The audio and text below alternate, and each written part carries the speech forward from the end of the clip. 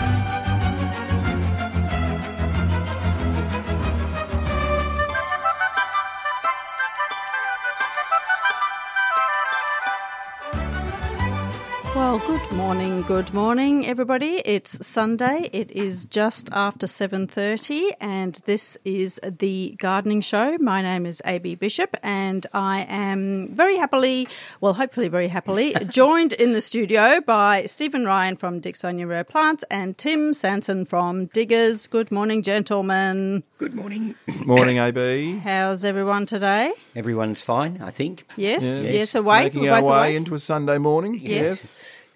Thrusting ourselves into a Sunday morning, I always think this is. It's not exactly a gentle way to go into the morning, especially as early as we have to get up. I don't know what time you get up in the morning, Tim, but I normally get up at 6 if I'm coming in for this about for the same, radio. Slightly before. Yeah, so I always find that's a really uncivilised hour of the morning, especially on a Sunday, but anyhow. It is I do think that as I'm driving in, I'm thinking all those lucky people lying in bed, rolling over. And they're probably which I still normally do, actually. Yes. If I'm not in, I'll be rolling over listening. So hi to those people in bed. Exactly, bastards. I have to say, I slept through my alarm this morning. And you know what? I set a double alarm. I was explaining to Stephen, I'm a little bit deaf in one ear at the moment. For some reason, I've got an infection. And I completely slept through both my alarms. Well done for being here, then. I know, it's actually quite amazing. And yes, thank goodness that I woke up in time with both my alarms going I think off crazy. it's kind of a dreary morning. Can I say that in spring? It felt like driving there this is morning. It was a something- bit grey. Yeah. It was a bit kind of misty. I mean, which is kind of charming in its own way. But it doesn't feel like a beautiful spring morning. No, it that's feels popping almost with flower and autumnal. colour. It's really weird. It's not like spring at all this year. It's going into, well, we're well into spring, supposedly, calendar-wise, but it just doesn't seem to have happened much yet. Well, I agree. We were saying just before we came on air that it's a late spring, or it seems like a protracted winter, perhaps. Yeah. And perhaps there's, things are leafing up and blooming. Yeah. But it kind of feels like the four seasons, and I've thought this many times, the four seasons that we think of don't really work in many cases, and clearly that's not the case in First Nations description of our seasons. There was not four seasons. There was Oh, my 6, 7, goodness. 8, so 10. exactly. Yeah. If you go to, there's a couple of websites. In fact, CSIRO has got a fantastic section on all the different calendars for the different countries, pretty much up north, sort of Northern Territory and WA. And what I absolutely love about reading them, you can download them, they're really colourful calendars, and people are so in tune with nature that a lot of the First Nations people will watch a particular grass, for example, to see what it does through the year, and they know that if that grass is flowering, then a particular insect will appear, which will mean that the fruits of this other particular tree will soon be ready for harvesting, and on it goes. It's just that real interconnectedness. Whereas we just translated something from England and we say, look, there's daffodils, it must be spring. By a calendar. I mean, totally arbitrary. It is. It's completely arbitrary. But anyhow, it's sort of fun. Actually, it does lead me on to, I know we've got a heap of announcements this morning, but it does lead me on quite well as a segue into something that's happening up at Mount Macedon. Denyra's Bluebell Festival is very pommy sounding. But bluebells are marking a moment in the season. Yeah, they are marking a moment. And for anybody who's ever seen the bluebells up at Denyra, the whole driveway is a sea of blue. I don't think you could see bluebells like that anywhere outside of England. It's just amazing. There are literally hundreds of thousands of them. And so you've got this sea of blue all the way up the driveway. So it's on the 5th and 6th of November. From 10 till 3, and there'll be a coffee van, there'll be live music, there'll be market stalls, there'll be local wine and gin tasting, CWA scones, garden tours, house tours, bluebells for sale, and you can BYO picnic and picnic in the garden. So that should be a great fun weekend for anybody who wants to get involved. So that's the 5th and 6th of November. It's kids are free, but adults are $30, but there's an awful lot going on. So you could have a really good afternoon. And it's certainly well worthwhile seeing the bluebells whilst they're in flower, because it is. And are they behaving? And I think timing well? The bluebells actually seem to have their own calendar. They seem to work when, almost every year at about the same time the bluebells seem to flower, whereas a lot of other spring things are very very variable. Weather dependent. Yeah. Yep. But the bluebell should be in full bloom. The property itself is well worth having a look at. It's a beautiful, historically important Mount Macedon Hill Station garden, and probably one of our best landscapes of that era on Mount Macedon, because a lot of the gardens up there sort of grew like topsy, so they're not really landscapes in a sense. They're just very grand estates with lots of trees on them. But Denyra has a beautiful layout, and it's got a lovely, gentleman's residence on it and all that sort of stuff. So it's got lots of history. Is it open all the time, or is it only for this festival? Well, it's for this festival. It's open. It often has an opening day in the autumn or an opening weekend. And a couple of lovely ladies, Mel and Anne, are running a little company called Mount Macedon Tours, and they can take groups through. So they use Denyra and some of the other big gardens for tour groups. So you can get involved in a small tour group. So they just call themselves, all the W's, Mount Macedon Tours, or one word, .com.au. So if you wanted to do it outside of the Bluebell Festival, you could get a group together and go up and do a tour of some of the Mount Macedon. So that's year-round? Yeah, they'll do it at almost any time of the year. Obviously, Mount Macedon, as far as colour is concerned, is at its peak in sort of high to late spring, and then again in the autumn, sort of March, April. Which are the best gardens in autumn? Well, Denyra is certainly one of them, but some of the gardens up there that are absolutely outrageous in the autumn are not often open to the public, unfortunately. I know last year, I took a small group of people around the Macedon Ranges for 4 days, and we went to a garden called Glenrannoch up there that has a Japanese maple walk, and they've allowed all the seedling maples to grow up underneath them as well. Wow. So you walk through this sea of yellow, orange and red, and it sort of encloses you above, and you're completely enclosed on both sides with all these seedlings of different ages and things that have come up. And if you hit the right time, it is just kaleidoscopic. It is just incredible. So, there are views like that at Mount Macedon, and if we get a good autumn, the colour can be outrageous. So definitely worthwhile looking at. But certainly bluebells, that's the time of the year for them, is, particularly up at Denyra, because it's quite high up on the mountain. Early November is the time they're nearly always out, and it's certainly worthwhile going up. There'll probably still be some primroses in flower, and there'll be lots of rhododendrons will be in bloom, and so there'll be lots of those sort of Asian, North American and European Northern Hemisphere things all doing their spring stuff up there, so it's definitely worth it. Very good. So there you go. Good. All right. So seeing as though we've got started early on the announcements, maybe I'll continue the theme. Yes. So that was the 5th and 6th of November. Yep. So there's a few things happening on that weekend. There's the Wyndham City Victorian State Rose and Garden Show, which is a free show. It's at Werribee Park. And there will be hands-on workshops. There'll be lots of stalls selling all sorts of things and food and drinks, and that's from 10 a.m. till 4 p.m. There'll be Melissa King, Vasily, Millie, Ross, Craig Custry, and myself. I will be chatting about multitasking native plants. Yeah. So that's the Wyndham City Victorian State Rose and Garden Show on 5th and 6th of November. Also on that weekend, there's the Yarra Valley Spring Plant Fair and Garden Expo. Goodness me, which it's is all big. happening. And interestingly, Vasily is there as well. How does that work? There's two of him. Yeah, Two- there must be two I thought of one him. was enough. Well, he is a very busy chap, so that's probably why. So this is at 125 Quayle Road in Wandon, and Quayle is Quayle. It's from 10 a.m. to 5 p.m. both days. There'll be 40 stalls selling plants, including rare and unusual things, garden equipment. There'll be landscape and garden specialists. Angus Stewart will be there, Jane Edmondson, Penny Woodward, Karen Sutherland, Peter They've Tees, stolen half of our Paul crew. Kirkpatrick and Vasily. So, yes, Vasily's obviously going to be dashing from one side of Melbourne to the other. And he will be. I mean, from Werribee I know. to Wandon. That's kind of crazy, isn't Paddle it? across the bay. Yeah. The weekend, actually, there's 2 weekends. So the 12th to 13th of November, and then the following weekend, 19th to 20th of November, is the Garden Design Fest. So that's on. yes. That's a fabulous opportunity to get a bit of a sneak peek into lots of designer gardens, which is all very fantastic. So there's 4 gardens at the Mornington Peninsula, 4 gardens Bayside and southeastern suburbs, 5 gardens in the eastern suburbs, 8 gardens in the Ballarat area, 4 gardens in the Euroa area, 4 gardens in the Geelong area, and 5 gardens in Macedon area. Goodness. So there's a lot on. So that's the metro is the Mornington Peninsula and the Bayside and the eastern burbs, and the regional is obviously the other.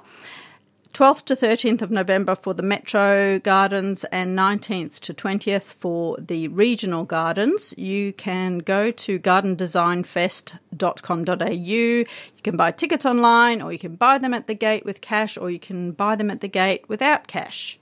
So they want you in there regardless, so come in. And there's also a tour bus going, so you can either drive The yourself tour or buses catch are a fun. bus. I actually was one of the guides on one of their tour buses one year, and it was great fun. We were doing sort of gardens around Hawthorn and that sort of leafy area of Melbourne. And it was fabulous fun because, you didn't have to think. You jumped on the bus, you picked it up in the city, and off you went, and you had somebody in the bus, in this case me, chatting about what we were going to see and talking about it afterwards so that we could talk about what we saw as good design, or how we would how we would live with a garden like that. Would we change it? Would we keep it? It was, really good fun. Yeah, so I beautiful. definitely recommend the bus trips. Fantastic way of doing it. I couldn't see any prices for the bus online, but I'm sure you'll be able to find it if you look a little bit deeper. If you're driving yourself and you want to look at all of the gardens, weekend 1 it's $65 and weekend 2 it's $60. And for both weekends, if you just want to go to a few gardens, they're between $5 to $12 each, depending on the garden. So I definitely will be trotting along to a few of those. I won't be. I'll be in New Zealand. Very good. Yeah, so, yes. Poor you. Poor me, Yeah, yes. poor- Yes, leading a tour for 19 days around the South Island, which sounds like it'll be hard work. No, it won't. At all. That'll be fantastic. Well, it depends on the group. Some groups do make it hard work, but yes, And the generally topography. speaking. Yes, and the topography might as well, although I don't think we're climbing up any of the mountains, so I think we should be fine. So Are you going right down to the bottom? Down Yeah, we're going to do the boat Lanark cruise on Castle, Lanark Castle. Lanark Castle's near Dunedin. We'll definitely be going there. We'll be visiting places like Christchurch Botanic Gardens, Dunedin. We'll be spending time up in the Marlborough area, so I guess there'll be some wine to be had. And we'll be going up the west coast, looking at the scenery, hopefully going to see Franz Josef Glacier or one of the others, Fox maybe. before they retreat up the mountain and disappear. Well, the last time I was over there with a tour group, it was peeing down rain on the west coast, and they actually wouldn't let people in near the glacier because it was calving. So there was these great chunks of ice that were falling off it, so they just wouldn't let people in. Fair enough. So hopefully that won't be the case this time round. We should hopefully be able to get in and have a look at the glaciers as well. So I remember seeing at Lanark Castle the Mechanopsis. In swathes. Yeah, sickening, which is isn't the it? blue poppy, the Himalayan blue poppy. yeah, which we would all struggle to grow here. absolutely, yes. Even at Macedon, they're a finicky damn thing to grow, but so beautiful. So you should be timing okay to see those. You might We see might them. actually see them. I can remember as a kid, I was in New Zealand for 12 months on a scholarship trip and working in the different parks and gardens and private nurseries around. And I remember being at Christchurch Botanic Gardens, and they'd planted blue poppies out as a bedding plant. Yeah. And there were hundreds of them, and there was this sea of incredible, intense electric blue. It was one of those things that will stick with me forever. I think that might have inspired Clive years ago, because we had an attempt for a few years at the Garden of St Earth to have a poppy festival based on a couple of small blooms of one Meconopsis. And everybody would stand around it and look. Look, there it is. Nothing quite like happens in New Zealand. No, it's a great place to see plants. So when's your tour? Starts on the 3rd of November. It is booked out, by the way, I have to say. In fact, I think we've got a wait list as well. So it starts on the 3rd of November. I'll be back home on the 21st of November, just in time for the 100th birthday dinner of the local Mount Macedon District Horticultural Society. This is our 100th year. Wow. Which is very exciting. We're not the oldest garden club by a long shot, but nonetheless we're up there. In Australia? Yeah. What's the oldest garden club? I'm not quite sure which one there is, but I know some of them are up to 130. Yeah, wow. So I'm not quite sure. Somebody out there might actually know what's the oldest garden club. But I certainly, when we had one of our major events, I went looked into it to see how we stood in the hierarchy of age, and I was surprised how many clubs actually were substantially older than the Mount Macedon Club. So, but 100 years is quite a feat, and especially seeing as I was at the 50th. It's a bit frightening. Half century, well done. Yeah, so I've been a member crazy. for longer than that, actually, because I joined when I was 10. So our club up there has been part of my life for an awfully long time in my life. time. So, I don't quite know how I'd cope if I suddenly didn't have So will the centenary have some slides of young Stephen? I Age doubt 10? it. I don't know that there's an awful lot of proof of those things, unfortunately, which is probably a good thing, because I think I had really bad hair back then, and probably bad dress sense, at least looking in hindsight. We all did, Stephen. Yeah, well, that's true. But I do remember the 50th quite well, because we had it in our old hall, which unfortunately burnt down in the 1970s. And it had belonged to the Working Men's Club, and it had been given to the Horticultural Society because the Working Men's Club was almost defunct. There was only a handful of members left. They couldn't manage it. So on the 50th anniversary of the society, we decided to hang a plaque commemorating the Working Men's Club and the handover to the Horticultural Society. And I was 17, and I can remember probably the first time I'd had one or two beverages, and I was the one that had to hang the plaque on the wall, and I still remember standing up onto a chair to hang this on the wall and convinced that there were two nails I could see in the wall. And I'm trying to hang this thing on there hoping I'd get the right nail. My dad obviously wasn't paying terribly much attention to his young son, who was having a wonderful time. This is what happens at Horticultural Yeah, Society. Look, they're not those calm, cool, collected sort of abstemious places that you think they are sometimes. So there you go. Very good. Well, I'm glad you're talking about your history, because I want to come back to that with both Yep. of you, how your horticultural journeys. But I will continue with Oh, our yes, we got 8 oodles. million community announcements. We almost need a separate show just for the announcements. But anyway, today there is the rest of the Ferny Creek Horticultural Society Flower Show. Ah, yes. That started yesterday and it's on again today. That's $5 entry, and that's at 100 Hilton Road in Sassafras from 10 a.m. to 4 p.m. And, yeah, they've got lots of... It's well worth doing that. It is, yeah. Yeah. Not only for the flower show inside, but for the gardens outside. Yeah, the it's garden should be gorgeous. looking Yeah, fabulous yeah, up there at the yeah. moment, so definitely worth a trip. And the Arthurs Creek Mechanics Institute has got its 34th garden walk today. There's 7 private gardens.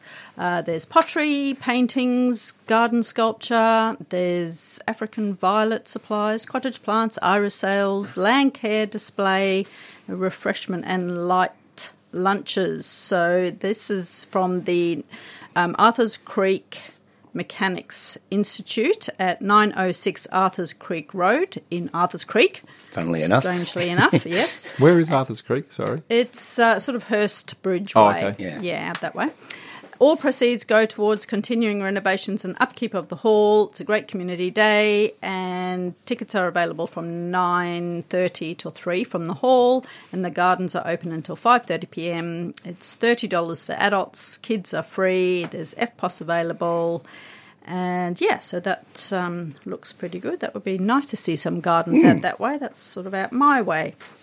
Okie dokie. The Friends of Royal Botanic Gardens Cranbourne have got their plant sale on today, second day, from 10 till 4. That's at the Royal Botanic Gardens in Cranbourne, corner Bellato Road and Botanic Drive. Wide range of Australian native plants in tubes and larger pots, and it's a great opportunity to purchase some plants that they've growing in the gardens, and then you can go for a wander around the gardens and see. Another great day out. Yeah, beautiful day out. There are 3, so this is the Open Gardens Victoria Gardens coming up. Yep.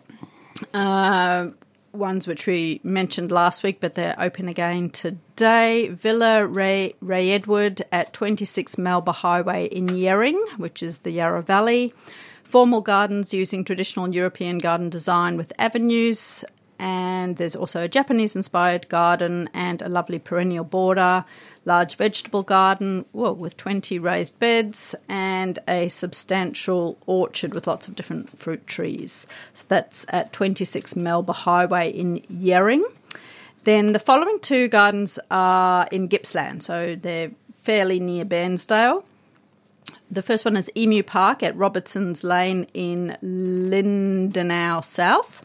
Ornamental gardens with colourful cottage plants, mature Chinese elms, silver birch, apple gums, red gums, a maple walk and a colourful smoke bush are dotted throughout the expansive lawns. Mass-planted succulents look at home amongst cottage plants, and leading down towards the stone gate, the garden becomes more park-like with oval beds of grasses, kangaroo paws and balls of Westringia. Well-placed sculptures, slabs of sandstone, lichen-covered rocks, log seats and a huge water bowl surrounded by long-legged metal birds invite the visitor to wander. So that's Emu Park at Robertson's Lane. And also near Bairnsdale, there's Yernga at 235 Mount Lookout Road in Mount Taylor. A massive Moreton Bay fig greets you at the entrance. Then there's Japanese maples, a silver pear tree and a Cussonia are some of the beautiful trees spread around the property. Magnificent vistas between the trees that lead to the mountains. Succulents and grasses abound, and the owner is Shirley, and she's 94 and still gardening, still going strong. So those gardens are open today from 10 till 4:30. Entry is $10 and $6 for students under 18 free. So that's the Open Gardens Victoria. And then we've got 6 open gardens from Open Gardens Victoria for next weekend, and we've got a double pass for each of them. So if you fancy a double pass for them, you can give us a call on 94190155, and Michaela will give you the details. So the first one is Woodcote. This is Sandra McMahon's garden, and she's a landscaper of note, and her garden is exceedingly amazing. I've been there, and it's an absolute delight. It's at 73 Pascoe Avenue in Kilsyth. Sandra designs her garden with an emphasis on the use of plant material for structure. This garden showcases a broad range of plants and a variety of garden rooms. These show inspiration from Victoria's high country, Japanese gardens, prairie plantings, Mediterranean region gardens, water features and more, and heaps of roses and vegetable gardens, or a section of those. And that's open next Saturday and Sunday. So that's Woodcote. Then the next 2 are sort of down the west coast-ish. There's Lalangi Farm, which is at 90 Polly's, Polleys Road in Barrabool, which is near Geelong. The owners have been passionate about creating wildlife habitat, planting over 4,000 trees and shrubs. One of the features in the garden is a Sean Godsell designed 30 by 30 metre shelter, which hovers above the house and garden, providing shade and water. I sort of found that quite difficult to picture, but when I Googled it, it made sense. It's quite fantastic. Do you guys know the Sean Gutted? So he's a chap, a landscape architect, and he also designed park benches that could be slightly inverted and used as a sleeping area for homeless people. So, I mean, a lot of park benches sort of discourage you sleeping. Yeah. Yes, they put bits in the middle so you can't lay so it it's down very flat. uncomfortable. But Sean sort of took the opposite approach and designed them so that they sort of tipped up, so they became like this mini tent that you could sleep under and get a sheltered night's sleep. And this is a massive structure that provides shade over a lot of the garden, which is, quite a unique way of doing it, and it's still planted underneath. It's very interesting, actually. With no access to town water, the farm is a great example of a water-wise dry garden built to survive in all weather conditions. Scott Lewing from Eckersley Garden Architecture will conduct walking tours at 11 a.m. and 2 p.m. on both Saturday and the Sunday. So that's Elalingi Farm at 90 Polly's Road in Barrabool, which is near Geelong. Then at Jan Juck, there's a garden ironbark house at 18 Broad Beach Road. Sitting high on a ridge overlooking Torquay and the surf coast, it has stunning views, and the long driveway features a double avenue of ironbark trees. Designed by Peter Shaw from Ocean Road Landscaping, it features a dry stone creek bed that travels along a natural slope in the land to arrive at a labyrinth. There are communal spaces featuring a broad, flat area of picnic grassland and a fire pit seated area nestled amongst native grasses. There are many areas to explore, including a productive garden and a courtyard featuring deciduous trees. Peter Shaw will talk at 11 a.m. on both Saturday and Sunday and will be there to sell his lovely book Soulscape. So that's Ironbark House at 18 Broad Beach Road in Jan Juck. Then there's 3 gardens open in Inverloch, which are open on the Sunday only. The first one is Sephora at 1 Sylvia Court, a small garden set 300 metres back from the Inverloch Surf Beach. The garden was redesigned in 2012 around a 90s house to enhance and amplify the views from the curved windows and to frame a century-old Banksy Integrifolia. Oh, you've got to love people that do that, don't you? Yeah, just the plant. Here is the plant, and celebrate we will sit the and plant. look at it. Don't chop it down. Don't chop it something down, else. exactly. And I can imagine how amazing that Banksy would look. It's essentially an Australian native plant garden with formal bones, structured and clipped elements give form and contrast. Then there's another garden at 4 Sylvia Court. This garden has evolved over 20 years. There are succulents, cycads, native shrubs and container plants. A Santa Ana couch lawn is contained within graceful paver curves. Also a hidden bay of bonsai trees. A magnificent bougainvillea and wisteria that frame the outdoor living area and colour the garden in spring. And the last one down at Inverloch is at 8 Jasmine Court, so that's Jazmine Court, Australian native garden planted in a cow paddock in 2011 after the completion of the house. The garden backs onto a reserve of mahogany gums, wattles and boobiala. The garden owner's overall concept was to use native grasses, flowering ground covers and bushes, all for minimal garden maintenance. And there is no fencing along the south side of the property, which is open to the council reserve, and it creates a larger vista and allows the sort of thoroughfare of many visiting birds and other creatures. So that is the Open Gardens Victoria Gardens. And yes, so we have those 6 gardens each have a double pass, so you can call us on 9419 0155 and Michaela will be able to give you those details. Now, have I gone through all the gardens? I think I have. I've done that one. Over to you, Tim. I'll give you a little break then. Give me a break. I'll give you a chop out, please maybe. do. I actually just wanted to say how great it is that there's so many things that are on again after coming out of the COVID lockdowns over the last couple of years and all the sort of quietness. It's nice to be able to get out and see places again. Exactly. And there's wonderful gardens that you don't see. Open Gardens Vic is great because you don't get to see those gardens unless you go along. They're open gardens. Yep. Whereas us at Diggers, we've got Heronswood, St Earth, and Cloud Hill, which you can visit any time. Yep. And I would just shout out actually that Heronswood at the moment, down the Mornington Peninsula in Dramana, the garden around the front part of the garden, the dry garden that Bill Bampton and his team have created in the last couple of years, is looking really fantastic at this time of the year. Much of the garden emphasis previously has been a sort of a summer emphasis, but this new garden that we've planted is for want of a better word, it's a gravel garden. So it's a one drip dry climate garden with a bit of a spring emphasis. So a lot of grey foliage, a lot of blues, and it's toning in with the sort of the front facade of the house. I've got a couple of photos. I might see if I can put one on the 3CR Instagram, but it's looking particularly stunning right now.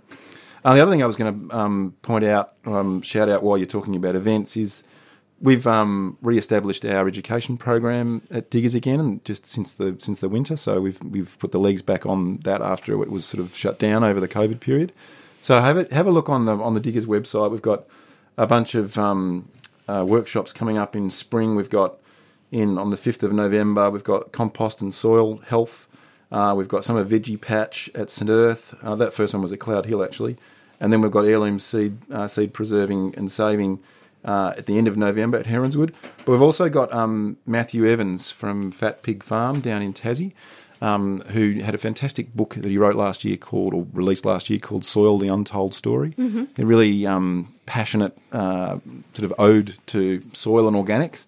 He's coming out to do a masterclass with us on Sunday the 6th of November at Heronswood, which will sell out quickly. It's in our new magazine, which is about to hit the membership.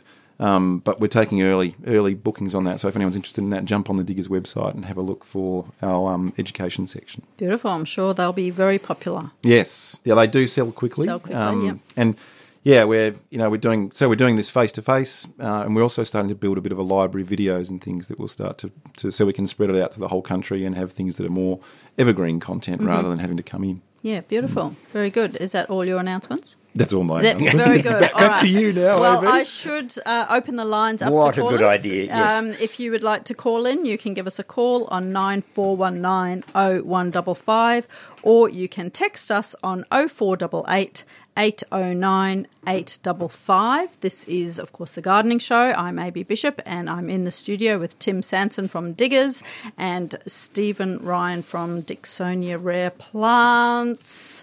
And we were going to talk a little bit about people's horticultural journeys. Stephen, you've already started. Yeah. So start at the very beginning. The first plant you ever remembered. Oh, God. I'm not sure that I can even say that, because I was born in Melbourne, but my family moved to Mount Macedon just before I started primary school. So I've lived there most of my life now. And so that was when I was about 5. I remember very early, we lived in a hut, basically. It was our shack that we'd built it, or Dad had built at Mount Macedon, I think out of packing cases. We had an outside dunny with a pan that you had to pull out and dig a big hole and bury it. It was pretty primitive stuff. We moved to Mount Macedon in the 60s credit squeeze because Dad's business had gone a bit haywire, and it was more sensible to live in our shack than to be living in Melbourne. So we moved up to Mount Macedon, and we had 3 acres. And my father, always being the entrepreneur, he said, I've got 3 acres here. What am I going to do with all that land? And he had absolutely no background in horticulture whatsoever. He was trained as a painter and interior decorator. But he decided, for good or ill, to open a nursery. He had no idea what he was doing. I remember he used to go over to the Dandenongs and he'd buy a whole pile of flowering azaleas in Hessian balls from the Dutch nurserymen up around. Burlap. Yeah. So, and he'd come back with those and sit them out near the road and, encourage people to come in. He put signage up. There were never any permits. I don't think there was a permit for the house, to be honest, but anyhow. Was that where your nursery is now? No. Unfortunately, the family estate disappeared years later. But I was about 9 or 10 when Dad started the nursery, and I do remember thinking, oh my God, this is just so fantastic. This is where I'm always going to be. Even from the age of 10. So that's great to know at the age of 10 what your life destiny was going to be. Yeah, well, exactly. I mean, it has gone off in some slightly unexpected directions, but it's always been about horticulture one way or the other. So as a precocious 10-year-old, I was potting, weeding, propagating, serving customers. Dad had a completely and utterly willing slave. You know, in the mornings I would stoke the boiler in the greenhouse before I went to school, and then in the evening I'd come home and do the same thing again. We had a briquette boiler. So he was propagating plants right from the start? Oh, yeah, that was part of it. So with zero experience, straight into... You've no idea how rough and ready some of Dad's propagating was in the early stages. But it was interesting because we had a relative by marriage who owned a nursery in Melbourne, Harry Jackson, who had Idaho Nurseries in Malvern. Yep. And so Dad used to go down to see Harry about once a week or once a fortnight or something. And Jack Plumridge was actually working after retirement from Burnley around at Harry's as well, doing propagating and stuff. So Dad picked up quite a lot of technical details from there. That didn't stop him doing his own thing. I mean, we propagated things in some quite eccentric ways sometimes. And because we didn't have the background and the knowledge that people who went through horticultural training did, we didn't know we couldn't do it. And sometimes we did.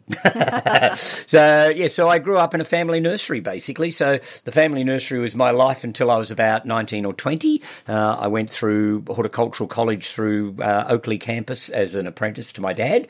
And so that's a 3-year course. So did you start coming back saying, hey, Dad, you're doing this all wrong? No.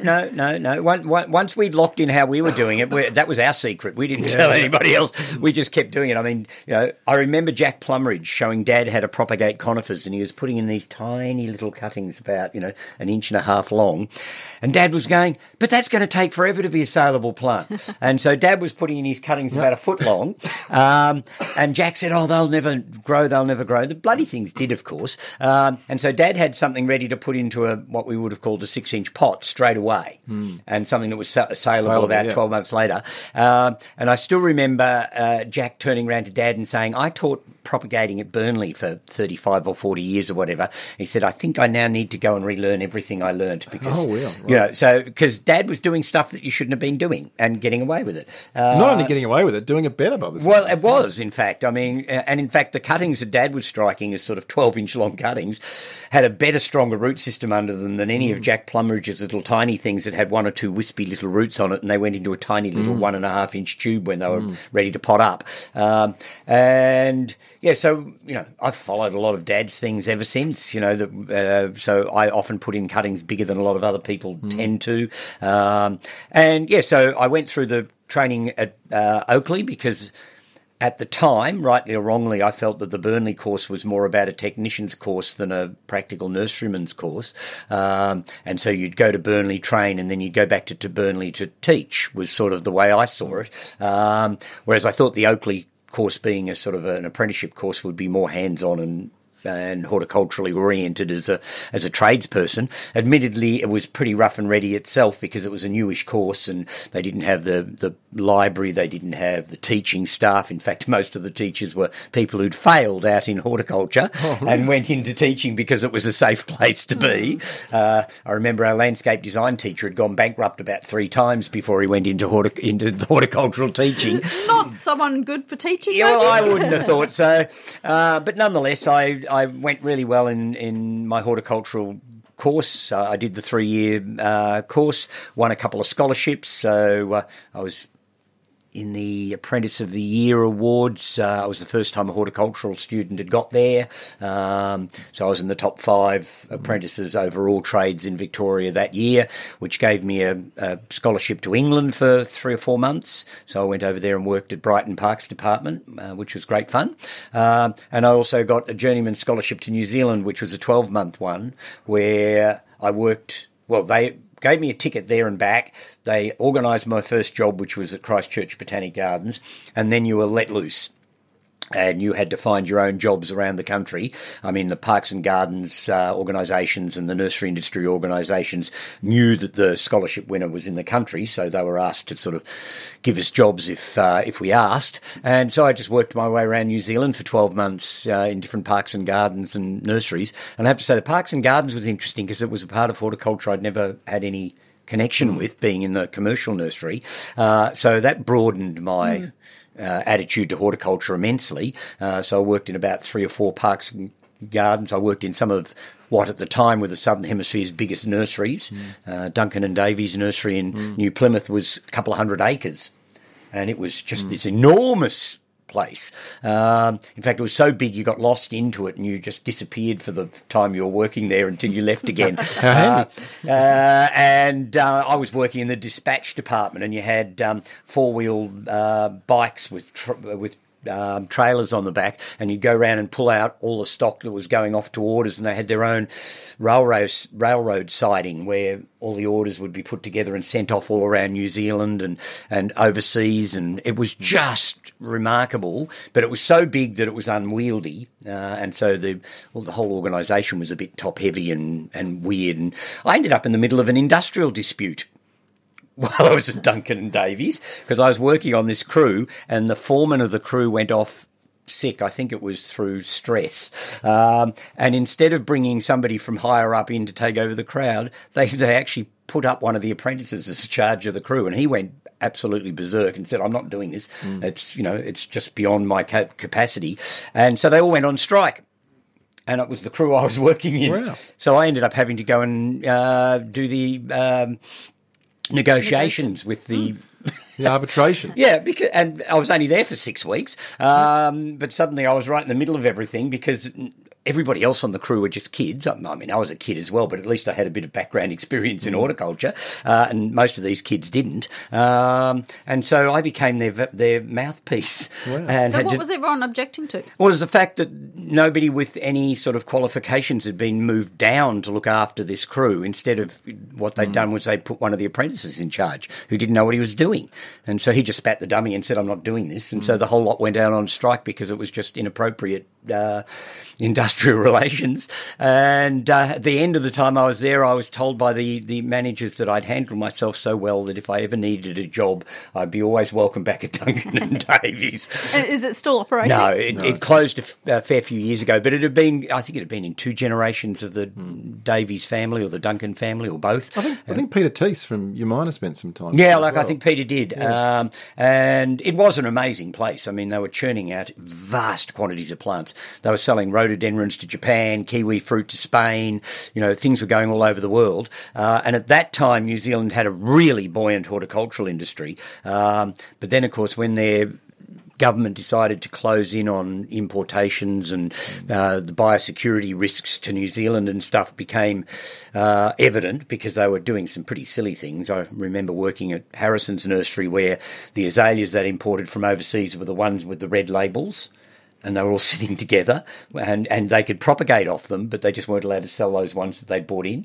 So if they'd bought in a new disease, it would have gone right through absolutely everything. So they were doing some pretty naff things back then, but their industry was really bouncing along. But when the government started to close down on a lot of stuff, the nursery industry just started to slowly implode because there was no new material coming in, so they weren't getting stuff from all over the world.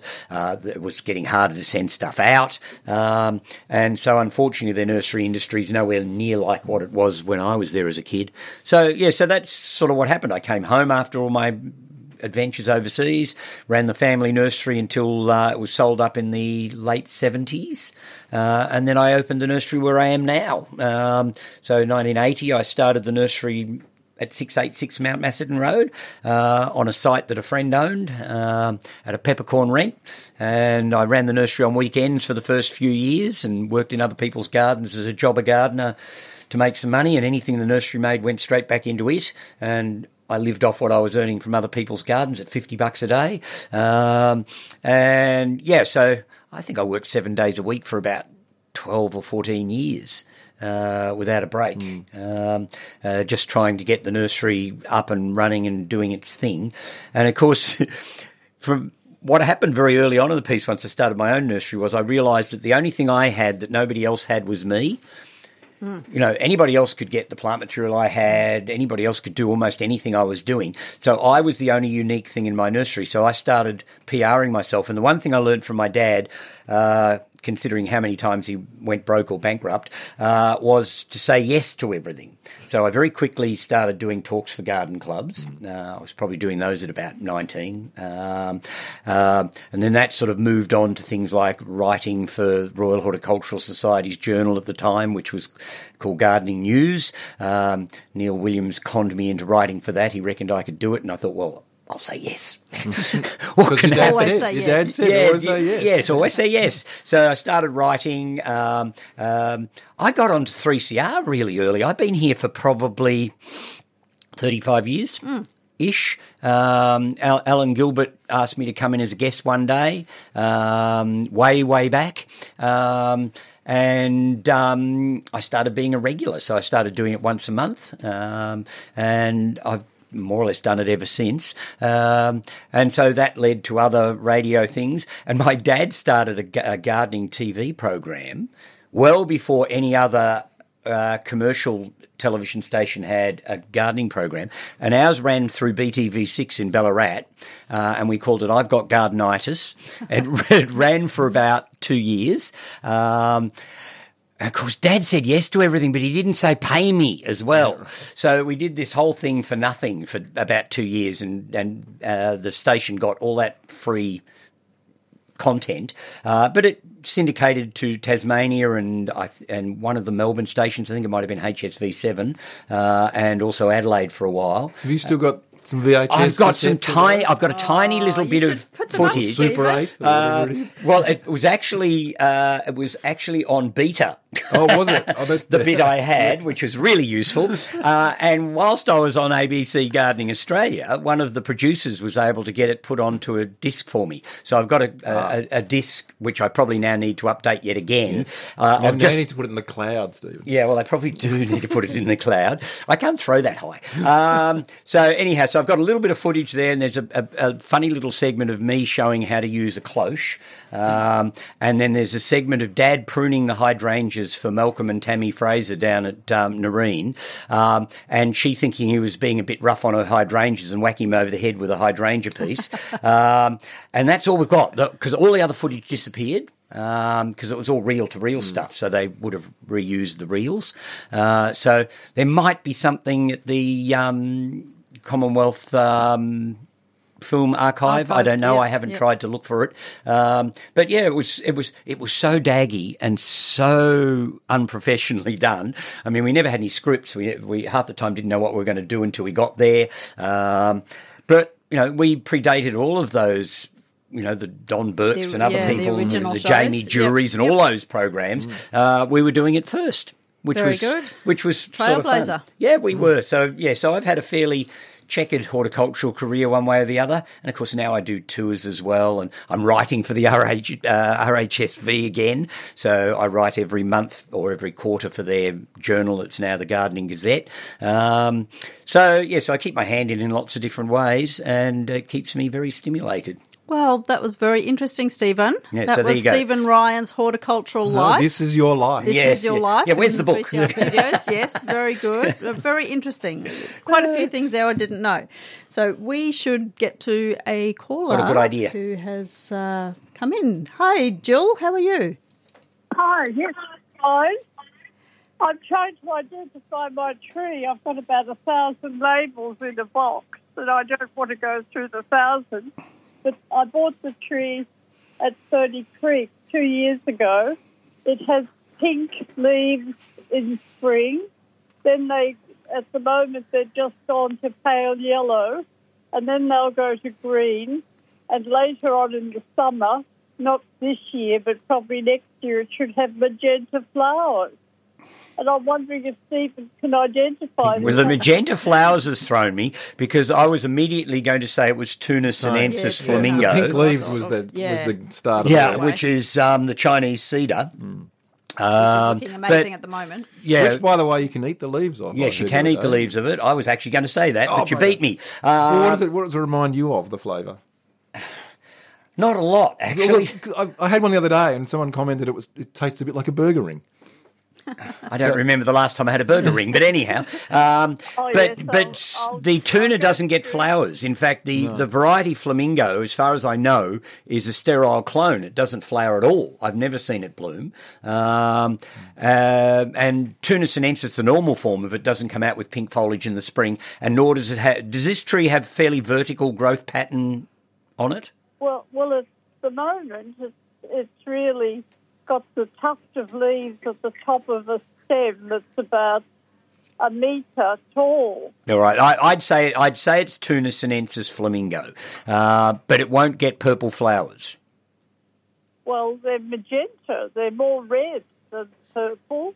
No, but they don't get flowers at all.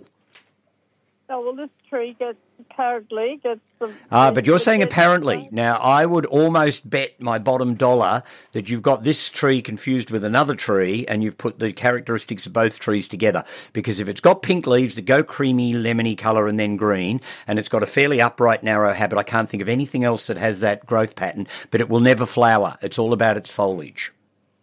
Oh, so what's the name of that one? Tuna, Toona. Right. Sinensis, meaning from China, so Sinensis, and the cultivar is flamingo because of the pink foliage, of course. Okay, thanks, Stephen. Yeah, so I'd bank on it being that. I can't think of anything else that it would be. Okay, well, I'm writing that down Good. so I don't forget. And if I'm wrong, let me know later. When it flowers with magenta flowers. When it has the we'll magenta flowers, bring me back again. Thank you. That's a pleasure. Good on you, Jill. Bye for now. Bye. Bye. Yes, it's one of those dramatic plants. I'm not all... This time of the year, you see it everywhere. Yeah, and then you never notice it again. Yeah. In fact, on our YouTube channel, we're trying to get some footage together of things that have remarkable spring-coloured foliage because it's something that you don't often... Quite unusual. Yeah, you don't often hear about it. And certainly the tuna is one of those trees I've been getting footage of. And mine got eaten by the possums, so I think they've killed it. They like burger rings. Yeah, they are clearly. And so mine was destroyed last summer just after Matthew and I decided this would be a good storyline. And it happens to me all the time now. I don't believe how you can decide on doing a storyline and then the plant that you want to talk about doesn't perform for that season. And it's happened to me about 5 times so far since we were doing our film. Don't put it out into the universe. Yeah, I've got to keep it to myself. Don't tell the plant. But I decided to show people how I grow my broad beans because I use a piece of well mesh and I lay it on the ground and I pop the broad beans and I use the well mesh sort of as a grid and then I lift it up when the broad beans get tall enough. So I planted all my broad beans like I ordinarily do this like you autumn. do every year? Like I do every year. Yep. A bush rat came in and ate every single bean. So I tried again. He came in and ate every single bean. And I was determined I was going to do this bit of footage, which we haven't finished yet because the broad beans are only, about 2 feet tall at the moment. So in the end, I had to raise them in pots up at the nursery. So I raised a whole pile of broad beans in tubes and then planted the beans. And because the bean itself was gone, the bush rats didn't seem to be interested in the plant. Seed it was the seeds they wanted, obviously. So now my broad beans are well behind what they should be. They should be about 3 feet tall by now. All because I decided we were going to film this process to show people how to do it. And it was determined not to work this year. Rat. Oh, God, I don't know. I can't win with some things. But anyhow, it is what it is. All right. Well, I'm going to quickly read out a few of the open gardens for next weekend, again, that still have double passes available. Good idea. So the tickets for Woodcote have gone and the tickets for the Jasmine Court in Inverloch have gone. There's still 2 Inverloch open gardens, which we have a double pass available for. One's at Sylvia Court, 1 Sylvia Court and 4 Sylvia Court, so that those are both still available. And there's also a double pass available for the Lallingi Farm in Burrabull, which is near Geelong, and Ironbark House at 18 Broadbeach Road in Jan Juck. So there's double passes available for each of those. Well, so you people can should leap in. Give us a call on 94190155. Now, let's go to Tim. Oh, yes, We're going to get Tim's story now. Oh, okay. Okay, well, so I guess my gardening journey begins, as I think most of us does, with an interest as a kid. But it wasn't gardening per se that got me interested in the natural world. We used to camp every year at Wilson's Promontory. Ah, yeah. So do 6 weeks every summer.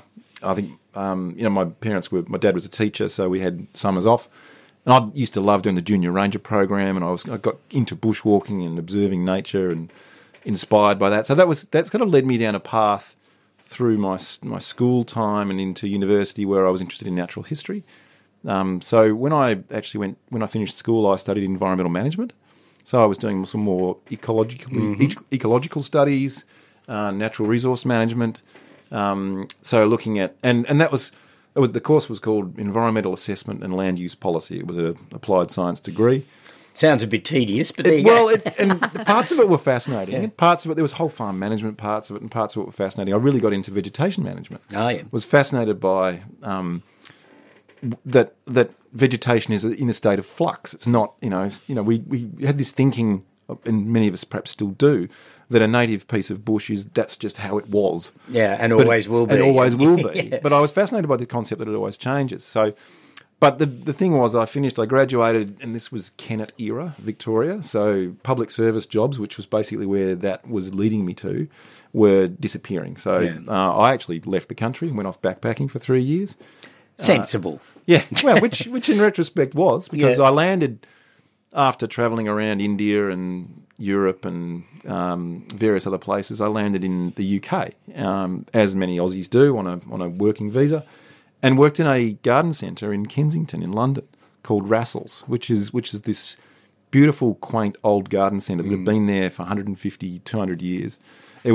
So it's in Kensington, which is quite a wealthy part of London, off the Earls Court Road, and it was set Earls up. Court. There's a lot of Australians. Yeah, they were just down the road. I mean, there was cheap accommodation too. So that was handy. But it was one of these sort of town square, which they often have. I think it was called Pembroke Square, which there's lots of townhouses surrounding a courtyard in the middle, and the courtyard had the nursery on it, and it was called Rassels, and they gave me a job. I had no garden qualifications at all. But there I was in the garden hut out the back, giving advice to the prim ladies of Kensington on gardening. And perhaps it's similar to how many of us started our garden journey. You start off in a retail garden centre, and they are a hotbed of learning. They are. I must say, probably told a few mistruths in my first few years. I bet you said them with applause. Yeah, but I pulled them off. Yeah. And that actually led me into an interest of horticulture. So I'd also had with my environmental background, I had an interest in sustainable gardening. So the union of the two was of gardening and home gardening and natural resource management was permaculture. So I got quite interested in permaculture. And after I'd come back from overseas, I worked in a garden centre in St Kilda and was doing some garden rounds and, I guess that was my apprenticeship, if you like. And then I did it was actually when the 2000 Olympics were on in Sydney. That week, I did a permaculture design course down in Leongatha, or in Inverloch, actually. And that actually switched my life because I met a couple of guys there who were working in a garden in Bendigo called Gravel Hill Permaculture Gardens. We moved out of the city. My wife and I moved up to central Victoria. I worked with them on this community permaculture garden for a couple of years. And that was fascinating. I learnt so much, and it was... it was that sort of, we were making it up as we were going along. We turned an old school oval into a productive vegetable garden where we had chalks. We were doing all sorts of stuff. We managed to get all the leaf, all the trucks that would suck up the leaves in the autumn from the street trees to dump them in a huge pile for us. And we had gangs of people doing compost work and turning that into great compost. So we were building our own soil. We were making all sorts of stuff. It was great fun. And then from there, I ended up, because I was living in central Victoria, I got a job with the Diggers Club at the Garden of St Earth. So that goes back. Well, my eldest daughter's 21, and she was just born when I started at Diggers at the Garden of St Earth. You must be one of their longest-term apart employees. From Clive and Penny. Yeah, apart from Clive and Penny, yes. Yeah, they sort of can't leave, really. They can't leave. No. And I did go away for a bit and came back. And I do remember, because I was a Diggers member for some years before that, and I remember in the catalogue, which we're still doing now, our magazine now, there was a fellow called Dave Pomari who was a Kiwi. I remember Dave well. Yeah, who was head gardener up at St Earth. And I remember reading the mag and going, wow, I just want that guy's job. And the first day I started at St Earth, I had this realisation, I've got Dave's job and I'm living in the house he was living in. Yeah. Wow, this is the pinnacle. Yeah. And look, so I've been at Diggers for 20-odd years since then. I did, and I've done all sorts of roles. So I started at St Earth, started living at St Earth and ran the shop and ran the garden there. It was when I first started there, we took out parts of the old heritage orchard. There was an orchard that was planted, it must have been in the 30s, which was a couple of big old trees that were getting quite gnarly. And because my interest was around permaculture and productive food gardening, we ripped out parts of that and put in an espalier orchard, which was all fed off the Worm Farm septic system. I put in a food forest. So it was super energising to be part of that wave of horticulture when food gardening was really starting to kick off. Yeah. And that was where Diggers were taking it a direction as well. So so that's been how I arrived at Diggers. I then have worked through the organisation to the point where I moved down to Dramana, which is where Diggers is centred. So we've got Heronswood, as I was talking about before, which is our show garden. We've actually got 20 acres out the back of Dramana, which is our production site, which is where we've got a production nursery, we've got our seed trial and seed production garden. So we're actually growing more and more of our seed now. So that site, I've been working there for the last 10-odd years, although I did about 6 years ago, I decided I wanted to do something else. I'd been at Diggers for a while, so I headed off and worked for Australian Ecosystems doing, I ran their production nursery, growing wetland. With Brendan Condon. Yep. Trailblazer. Yes, quite a trailblazer in all sorts of sorts of sectors. So I was responsible for running the nursery. We grew with a whole different suite of plants for me. They all looked like green blades of grass. It was all, Bulbochinus and Eleocharis and Cladiums, and they was like, how do you tell the difference? Another green thing with strappy leaves. Yeah. But it was all for all these re-veg and wetland ecosystems. So a lot of these developments around either industrial estates or housing estates where there's a requirement to have a water treatment reed bed systems or constructed wetlands. Yep. And we were growing millions of tubes to plant into those areas. And it's really gratifying to drive past some of the places. Like there's one at Woodley Estate up near Deer Park, which I was involved in growing all the plants for that, and you have a look at it now. It's quite a thriving. Yeah, it's quite a thriving. All grown up. Yeah, they're all grown up. And actually, they'll be all grown up, but they'll be a certain size. I get a bit frightened now when I go around and I go into somebody's garden and I find one of my old handwritten labels under this tree. Yeah, right. Yeah. There's this big tree that you can wrap your arm around. The trunk. And you think, I grew that. No, it can't possibly be true. It's so vast. I can't have grown that. There's plants that I look at the orchard at St Earth or some of the planting I've done at other parts of Diggers or in my own garden. It's really gratifying to see something get to age that you put in the ground. Yes. Yep. Yeah, so you can plant something to give you shade. Yes, just got to wait long enough. Stick around. Yeah. And it sort of happens. Oh, that was very nice. Thank you, Tim Sansom, for your That's a pleasure. horticultural journey. I've enjoyed horticulture all the way through. I think I'm really glad I didn't end up in sort of the public service working for Parks Vic or something. I'm glad I ended up in... And what I love about this industry is that there's a mix of... Well, it's really closely associated with the natural world, so we're always talking about plants and living things. But there's an element of commerce around it too that I actually quite enjoy, and that we're self-determining this and we're giving it value in society. Yep, and we should give it more value. Yeah. All right, well, someone who has been holding on for a while, Eleanor in Warragul. Thanks for holding, Eleanor. No worries. Can you hear me? We can indeed. Oh, that's good. I just wanted to commend Stephen on such a lovely potted history of his horticultural background. It's a pun, but I know you're pretty into puns on this show.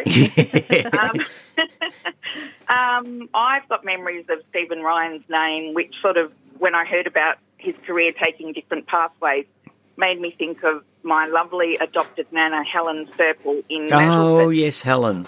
Yes. Oh, that's so lovely. Yes, I remember her very, very fondly. Yeah. I've lost track. I know she's no longer walking this earth. No, she passed away a little while ago. I remember visiting her in the nursing home, and she was actually quite comfortable there. I thought she'd be awful having to leave her garden and what have you, but I think she got to a point.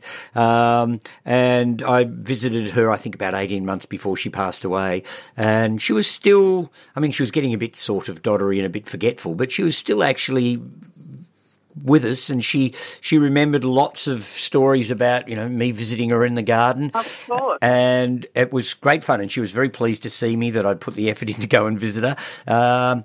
And rather embarrassingly, there were pictures of her children up on the mantelpiece, and in the middle was a picture of me with her.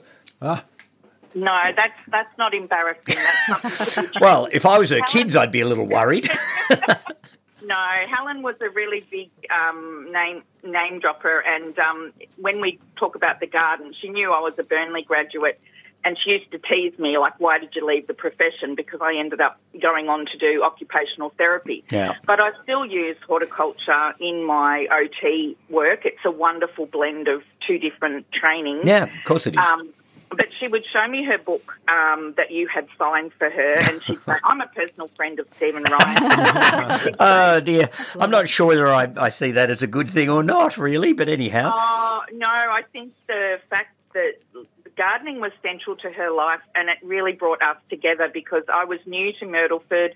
I was lonely. I used to pause at her garden and just go, wow, whoever lives here is a brilliant designer and a brilliant gardener, and I could see rare plants there, and that was how it started. She'd always be welcoming neighbours who walked past to, She used to Shanghai them. She didn't welcome them. She dragged them in. She would actually wait to pounce on them. Yeah, she would. She'd pounce on people and drag them in to show them around her garden and see her chooks and what have you. Yeah, and she had mirrors, and I really loved that, and she said, well, the physiotherapist that I work with teaches me about, you know, core strength and good posture. And if I've got mirrors at various points of the garden, I can catch sight of myself and just straighten up a bit. So she had a wonderful way of blending, you know, the things that we get told to do in an instructional way with the joy of gardening. And she said to me, look, those arthritis pain medications, they only just they just skim off the pain. But she said to me, every day I go to the garden and there's something to do, and if I keep moving, I don't feel the pain. Yeah, exactly. She was dead right. So, and that's one of the things I find to be a particular charm about gardening, is it does bond you with such an array of interesting people. And certainly Helen was quite an integral part of my horticultural career in some ways, because she was the one that dragged me out to that part of the world, and she made sure with Gardeners Inc. that I was up there a couple of times to do talks, and so I became quite bonded to that sort of Myrtleford, Bright area. And I still occasionally go up. I actually had the owners of the Norella Garden in Bright, actually in the nursery on the weekend. Yep. And she came in to buy some things, and I remember the two elderly ladies that used to own that garden really well. Yeah. So, so there's all those wonderful memories of strong horticultural personalities that you meet as you go along. Yeah, she was quite feisty. I used to come and have a cup of tea with her in the mornings, and she'd be all set up with the age, and she'd have her little sausage dog nestled into the bed with her, and she'd have the age open, and she'd start talking politics with me, and I'd say, oh, Helen, I don't really understand politics and I don't follow it. And she said, well, you should. Yes. You've got a responsibility and an obligation to follow politics. I think she put a few people off, actually, because of her very strong opinions about some things. But anyhow, she was a lot of fun. Yeah, I think it's the kind of, those kind of, speaking about dogs now, my own Kelpie is deciding to bark. I think it is those sort of nuances that, draw you to people, that that they've got some passions and you might not share them.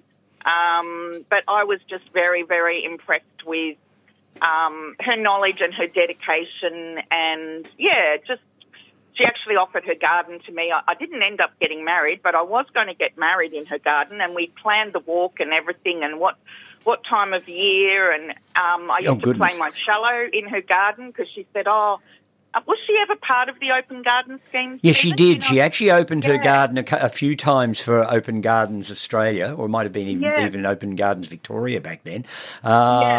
But the problem with all of those things is you've got to plan them so far in advance that she got to a point in her life where she still sort of wanted to open the garden occasionally, but it would have been more sort of something she'd do spontaneously for a local organisation or something like that. Yeah, yeah. But she did Anyway, open the that garden for the scheme a few times. Yeah. Well, that was what she was saying to me. If I do an open garden, will you sit in the little pocket and play cello for the people passing by? So I never got to do that either, but it's been really lovely. Thank you, Stephen, for being able to share memories of Helen Serple and how much people can inspire you, and they live on in your memory, really. And in some of your plants.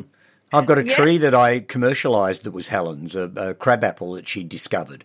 And so you can still now buy Malus Pioneer Rose, which was actually Helen's discovery. And I've got a couple of growers who are doing it now, and it's a lovely crabapple. So, Well, I'll have to purchase one. Because you need a Pioneer Rose.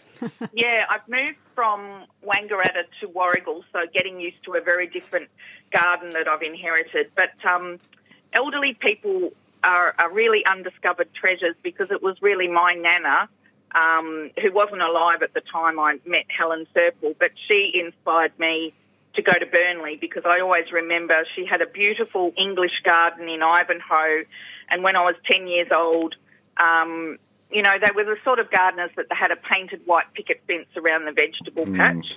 Yeah. And I always remember the smell of the compost. They had the 3-bay compost that Grandad had to dig, and there was little wooden popsicle sticks that we all saved up as grandchildren so that we could write plant names, because she was always propagating. So Fantastic. It just goes to show you the elders in our life really do enrich the children. Of course they do. Thank you. All right. Lovely to hear from you. Good on you, Eleanor. Thanks for calling in. Bye for now. Okie dokie. And let's go straight to Ruth in Kew. Hi, Ruth. Hi. Thanks for holding on. Hi. No worries. Yes, my neighbour has a lime tree that has whole branches that appear to be dying back. When we looked at it last night or yesterday evening, it looked like it had, well, it looks like sooty mold. It's black fluffy stuff on it. The leaves also, before they as they're curling and beginning to die, have a little bit of a bubble on them. So obviously couldn't see any aphids or anything like that. Sounds like a few things at play to me. Sooty mould, which you said was black and furry, but normally it's sort of black like a film.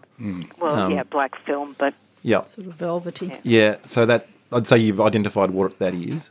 The blistering could be citrus leaf minor, which will sort of show a translucent kind of blister in like a little channel or a path on the leaf.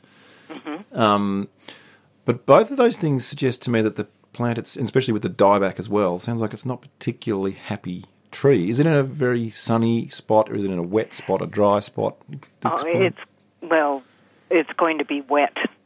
Extremely wet at the moment. Yeah.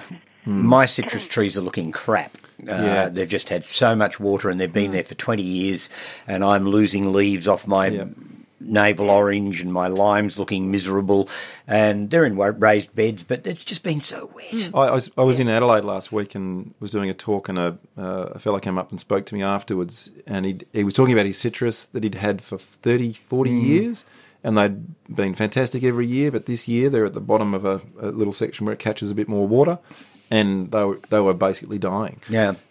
So this has been a particularly bad year for citrus, and I wonder if there's something going on with your citrus, Ruth, which is it's my due to neighbour's, drainage. But or it the one leans next over door. our fence, and we do enjoy the limes. Yeah. It's been a very prolific year for limes and lemons. Yeah. Well, it was the dieback, the sooty mould, and potentially leaf miner. It sounds like it's got some issues. Maybe as the weather warms up, more evaporation will reduce the stress on the with the waterlogging, if it is that. I would definitely be cutting out all the dead branches, looking out for anything that's like gall. You'll get those little lumps in the branches, cut them out. Yeah. No, and when he was renting the property, I would surreptitiously nick in and carve out gall. Yeah, right. Okay. Well, it affected my lemon Guerrilla tree. gall removal. Yeah. Yeah. It affected my lemon trees. So Yeah, that will. It'll keep the wasps will go everywhere. Yeah. The other thing it might be worth doing if you can for the sooty mold, because sooty mold is often associated with ants as well. So if you can put some sort of barrier around the trunk that stops the ants going up and down, that'll help. And scale. So look for scale as Yeah, well. scale's because often another the sooty issue. mold will be associated with the scale, and which is why the ants are coming as well, because they put out that real sweet sort of substance. Yeah. So just have a real good look at it and see if you can find any insects, because the sooty mold will come after other issues. Yep. So I'd be looking for some other pest like scale. Yep. Okay. Great. Thank you very much. All right, good I on you, will Ruth. pass on the information. All right, thanks for that. Good luck with it. Okay. All right, Thank bye-bye. you. Bye. Oh, I think we have struck a bit of a chord with listeners who are very much enjoying hearing your horticultural journey. So I'm just going to read Really? through some of the texts. All right. Fascinating to hear about folks' backgrounds. Must be a book in that of 3CR Gardening Show presenters from Wendy in Wonthaggi. Thanks for that, Wendy. Yeah, it sounds like a good idea. Stephen, thank you for an insight into your amazing, interesting life. Your memory and knowledge are brilliant. I hope you have time to write your biography. Thank you to all the team. That's All I from need's a publisher. Sue. That's right. Hi, AB, Stephen and Tim. This is from Vicky and Peter in Notting Hill. Hi, guys. We had the opportunity and pleasure to visit the gardens of Don Tees last weekend, and when I tasted the tuna, it tasted like Vegemite. Oh, okay. All right. Well, see, we've got a sort of umami thing going on. Yeah, there is a Very bit of umami going on there, yeah. And what's this one? Oh, I recently purchased a hydrangea that is PBR protected. Does that mean I can't strike it to give to friends? No, you as can strike presents? it and give it to Absolutely friends. I can, do yes. for my other hydrangeas. Yes, Yeah. go for your life. Just don't start selling them. Exactly. Yeah, Exactly. otherwise you're fine. Yep. All right. And hi, 3CR Gardening Show. A rainwater tank that has slimy walls and sediment at the bottom.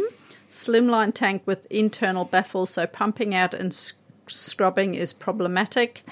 Is using water on the veggie garden okay? Thoughts on purification treatments like chlorine dioxide and hydrogen peroxide? And this is from Bill in Pascoe Vale. I just use the water on the veggie garden. Yeah, no problem. I at mean, all. it's actually water that's coming with some nutrients, so I don't see it as an issue. This is quite topical for me. We have tank water only. It's an old concrete tank that's underground. We've had no filter on that for our drinking and all domestic water for the last 12 years I've lived in the house. A lot of rainfall lately, and we're getting a bit of a tannin colour in the water. So I've been looking at filtration systems. I'm not going anywhere near chlorine dioxide or any of those things. They're sort of those chlorine dioxide and those injection treatment systems are for production nurseries, and even a lot of those places are moving away and doing ultraviolet for treatment of water. But I've just actually did install 2 filters. This is not for my vegetable garden. I'm not that fussy about my vegetable garden. I think to answer the question, go ahead and use it. Yeah. But yeah, you can get like a charcoal filter and a fine filter. But I've still got the tannin colour. I didn't take the tannin colour out, which I didn't expect it to. But Close your eyes while you're drinking, it'll be fine. Yeah. I should have brought my water bottle in actually from my car because it looks a little brown. cloudy. But plants, they live in soil. So, anything that comes in from your roof through your tank and into your vegetable garden is not going to do any harm to anything. No, So, and the tanks that I've got tanks off my shed that are exactly like that, and I would happily drink that water too. Clearly, because I'm drinking the stuff that's catching off the other roof. yeah. And It's there's with the possum really poo and nothing everything wrong else. with you apart from your extra ear. Yeah, I mean, that's right. completely Exactly. fine. It's really normal. No We're drama head at for all. radio. Oh, this is the 3CR Gardening Show. I'm AB Bishop. I'm in the studio with Stephen Ryan and Tim Sanson. If you would like to give us a call, the number is 9419 0155, or you can text us on 0488 809 855. All right, now, seeing as though we are a gardening show, let's get to some plants. Oh, yes. Well, I've bought some in today, and the pictures are up on our social media feed. So Liz has been very good about getting them up. So I'll quickly run through some of mine because, I don't know, we've spent an awful lot of time this morning doing an awful lot of stuff and not actually talking about plants. But anyhow, I'll start with probably the creme de la creme of the things I brought along today. This is one of the North American trilliums. The botanical name suggests things in three, and it does exactly that. It has 3 leaves at the top of a stem. It has 3 sepals behind the flower, has 3 petals, has 6 stamens and 3 ovary. And I was really hoping there was going to be 3 stems, but there's only 2 in No, the there's pot. only... Yeah. Yeah, I've got a pair of trilliums. This one is Trillium sulcatum, which means boat-like. I'm not quite sure how you get that, but it has these lovely curl-back petals. This particular plant is a very pale, almost white with violety edges. It's almost a picotide colour. I've also got the same species in a dark burgundy, so it does vary in colour. And in fact, I've been separating, because I raised it originally from seed, so I've been separating all the individual plants this year to try and isolate the different colours so that I can then eventually sell a burgundy one or a creamy one or whatever. Trilliums are woodland plants. They need a fairly high organic soil. Deciduous shade is ideal for them.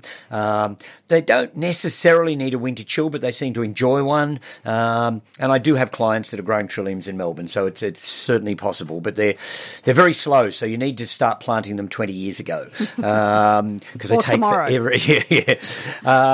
In the same sort of vein is this little woodland perennial, also from North America. It's commonly known as Marybells. It's botanically Uvularia grandiflora. Uvularia is from that piece of skin that hangs down the back of your throat, the uvula. So some very romantic botanist named this plant. Yes, that's right. And it gets little lemon bells on it, and it's a really dainty little woodlander. It's a slowly increasing clump, likes the same conditions as the trillium does, so deciduous woodland. And I guess the third one that comes into the same sort of category is this little plant here, which is actually a form of lily of the valley. So Convallaria majalis, true lily of the valley, and this is the one that's rather appropriately called variegata. And it gets these yellow stripes up the leaves. So it still gets the white perfumed flowers that you get with lily of the valley, so you get that. But then when the flowers are finished, you've still got this rather entertaining foliage that keeps you going for quite a while. It seems to be pretty well as robust as the normal form, which means that it isn't. Very few people can grow lily of the valley well unless they're in a sort of a coldish climate. It seems to prefer a winter chill. Although there'll be people around Melbourne that are growing it and would ring us in and say, but I've got it growing in my Is garden. it the cold or is it the damp that's the limiting factor? I think it's a bit of both. Yeah. Jane Tonkin swears black and blue that it needs a winter chill. So she's quite convinced that it does well in the Dandenongs, it does well for us, but doesn't do so well in Melbourne because it really does like that winter chill. But I think there's also a moisture factor involved. I mean, it likes to have soil that's always just moist. It never likes to dry right out. And that's why you should never buy it as bare roots in a little bag and hanging up in a supermarket, because lily of the valley doesn't like to be out of the ground for any length of time. Well, it's not going to get much winter chill sitting in a bag hanging hanging on a in shelf. Coles or somewhere. Unless it's near the chiller. Yeah, well, it could be, yes. If they've got it down in the sort of the deli area near the meats and dairy products, it's possibly all right. But I just think it's a really entertaining variegation, and it's just a nice novel. It's a nice clean stripe variegation. Yeah, it's a nice longitudinal I think stripe. even variegated haters might actually go. That's and there's plenty quite of variegated haters out there. They might like that one. Yeah, well, there are. You said yellow. I mean, it's really a very subtle yellow. Oh, yeah, it's a sort of a buttery colour, really. But it's a really interesting lily of the valley. And the only point of warning I will give people is that sometimes when it's divided, it goes green for the first year. And then it will re-variegate once it settles down. So if you do buy it at some stage from someone, don't panic if it doesn't come up variegated the first year. Why do variegated plants do that? There's a variegated horseradish that we have. That's incredibly... Have you still got it? Yes. Oh, because I need it back. Okay. I actually imported that years ago, and I think it might have come from me to end up at Diggers. I really desperately need my variegated horseradish back, so please, Tim, when you get a chance. Well, the challenge is that you propagate it, and then for the first year or two in the pots, it sits as green. Yeah, and have we got the right thing or nobody will not? believe you. Yeah. Okay. But anyhow, we've definitely got some in the garden at Heronswood, which is showing variegation. So all right, I'd love a piece back because somehow or another I managed to kill mine eventually, and I loved it. I thought it was a great plant. Good thing. On a completely different field, and this hasn't opened properly because it needs a bit more light. A little South African bulb, which used to be called a spiloxine. There's been a lot of name changes recently, as we all know, and this is one of them. It's now in a genus called Paridia, Paridia serrata, and it has a star-shaped flower. Quite a good-sized flower, really, for a small bulb, and it's the most intensely bright tangerine orange, and it just leaps at you in the garden when the flower's fully open. It flowers for ages because it has a succession of flowers that come up from the bulb, and it's really sweet. And it like a lot of the South African bulbs, it just likes an open, sunny, well-drained rock garden that you don't water in the summer, and it will keep coming up every year. It multiplies slowly, so it'll only make a clump over several years, but it flowers for about 2 months. And when you consider, your average tulip you might get a fortnight out of if you're lucky, and your daffodils aren't much better. The vast majority of spring bulbs are very ephemeral. Do you have any trouble with cockies coming in and trying to clean up your bulbs? Yes, it has been known. I mean, I don't mind them coming in and aerating the lawn to get the onion weed out, but unfortunately they have a go at a lot of other things as well. Including, funnily enough, my ornamental oxalises get a bit of a hiding every so often from the cockies and things. So I haven't had them give my Paridias any sort of attentions thus far, but you never know. No, they probably will now. How big is the bulb of the? Oh, it's quite small. It has a little woody. It's really not so much a bulb as probably more a tuber or a rhizome of some sort, and it's a little woody thing with a tunic over it. And in fact, they're really hard to see when the plants are dormant. So it's really hard to make sure you get all the bulbs. And it's going out. dormant midsummer, so you get this flower right now, and then by Christmas it's all over. I might add the one I bought in is looking a bit truncated because a rabbit had eaten all the leaves on the top of it. So, I thought you'd pruned the foliage off. No. It was a rabbit that gets into my nursery every so often and causes havoc. And finally, quickly, a weird buddleia. Buddleia crispa, which is one of the Himalayan buddleias. It gets mauve flowers at this time of the year, slightly honey-scented, and the insects love it. But the best thing about this plant is later in the season it gets leaves that are huge, these big, broad leaves, and the most intensely silver foliage. It is just the most beautiful foliage plant. I wouldn't care if it never flowered, actually. The flowers are pretty, but they're not really important. But these big, interesting leaves, and unlike Buddleia davidii and some of its forms, it doesn't seem to self-seed itself all over the garden and come up everywhere. I got rid of Buddleia davidii altogether out of my garden. Any of its forms, they all seem to self-seed all over the place. I was giving them away with plants at the nursery because they'd be popping up in pots of things I was selling. So volunteering. Volunteering. So I got rid of Buddleia davidii completely out of my collection, even the more obscure types of it.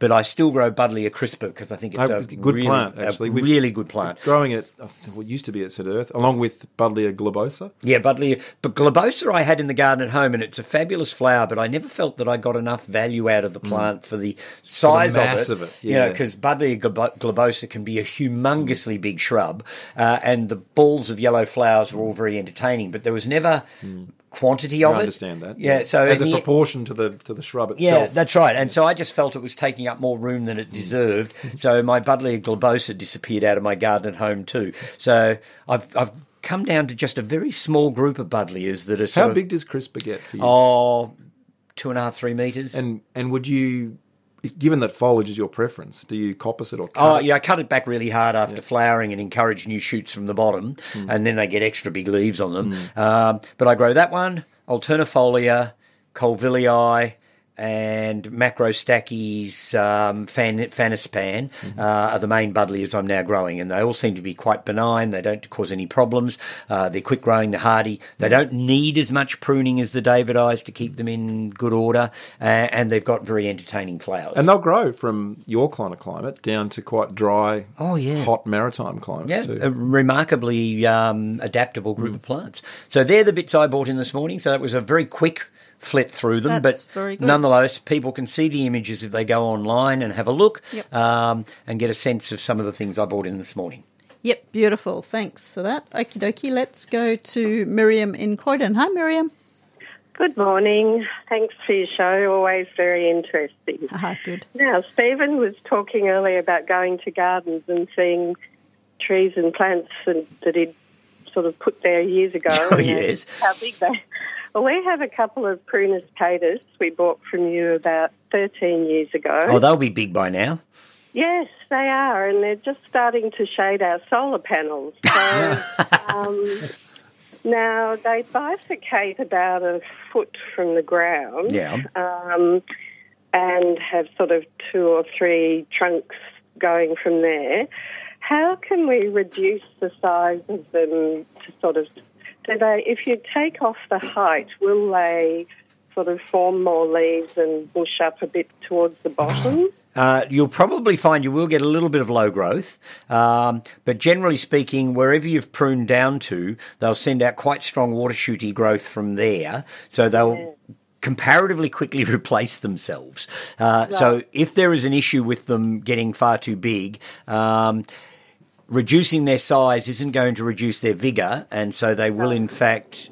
probably grow at 3 times the rate of knots to... Now they've got an established root system. They've got a big root system under them. If, for whatever reason, you decide that that's all too much and you want to get rid of them, I have to say I'd be cautious about how you deal with them, because if you cut them down, they'll sucker all over the garden. So if you're going to do that, and it's one possible alternative, I think I like Prunus pedis. I think it's a pretty tree, and it would be a shame to do that. Beautiful. Oh, when it's in flower, it's lovely with these spikes of white flowers on it, and it gets quite presentable autumn foliage, and it's a really quick-growing deciduous tree. But it will sucker like mad if you cut it down really hard. So although I don't normally recommend poisons for anything, if you did decide to take the trees out, cut them off and poison the stumps immediately after you cut them down. Otherwise, you're going to spend the next 10 years pulling out suckers. And the way to do it is just with some neat Roundup and just paint the top of the stump as soon as you cut it, and that will kill the stump.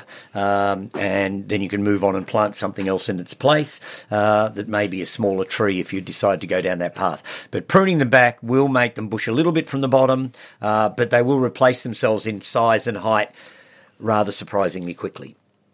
So then you kind of start a battle with them where they grow, you prune them, they grow. Exactly. Yeah. Pruning isn't always about controlling a plant's size. In fact, it tends to encourage a lot of plants into huge vigour because, as Tim said, you've got a big advanced root system under them. So they've got all this potential oomph that they can put into regenerating from your pruning. So the heavier you prune them, the more they grow. Right, yeah. So you've got to come to terms with whether this is a major issue or not, and whether it's shading your solar panels to such an extent that you really do have to do something. And, long term, sometimes it's better to get rid of a tree and plant something else in its place than to battle it for the next 20 years. Yes. Okay. Oh, that's really helpful. Thank you very much indeed. That's a pleasure. Okay, thank you. Good Bye. on you, Miriam. Bye-bye. All right, and let's go to our friend Fermi. G'day, Fermi. G'day, how are you? Good. Hold on, I'm just moving out of range of the radio.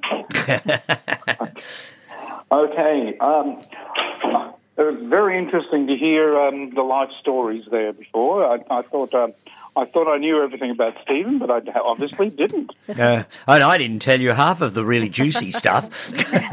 That's next week. Next week. Biography. Oh, dear.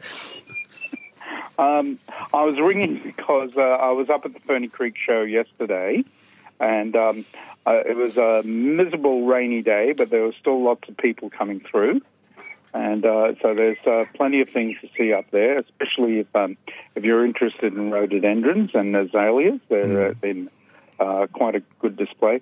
This October show was actually used to be known, I think, as the Rhododendron Festival, because it was it's the peak time for rhododendrons.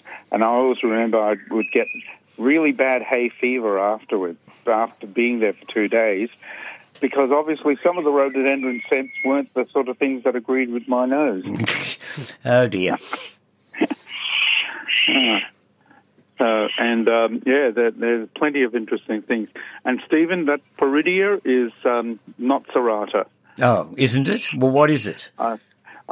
We think it's Gracillipes. There's been a bit of discussion in the bulb. Oh, has there? Fraternity. Well, I would bow to your greater knowledge. Serrata is the name I could find for it.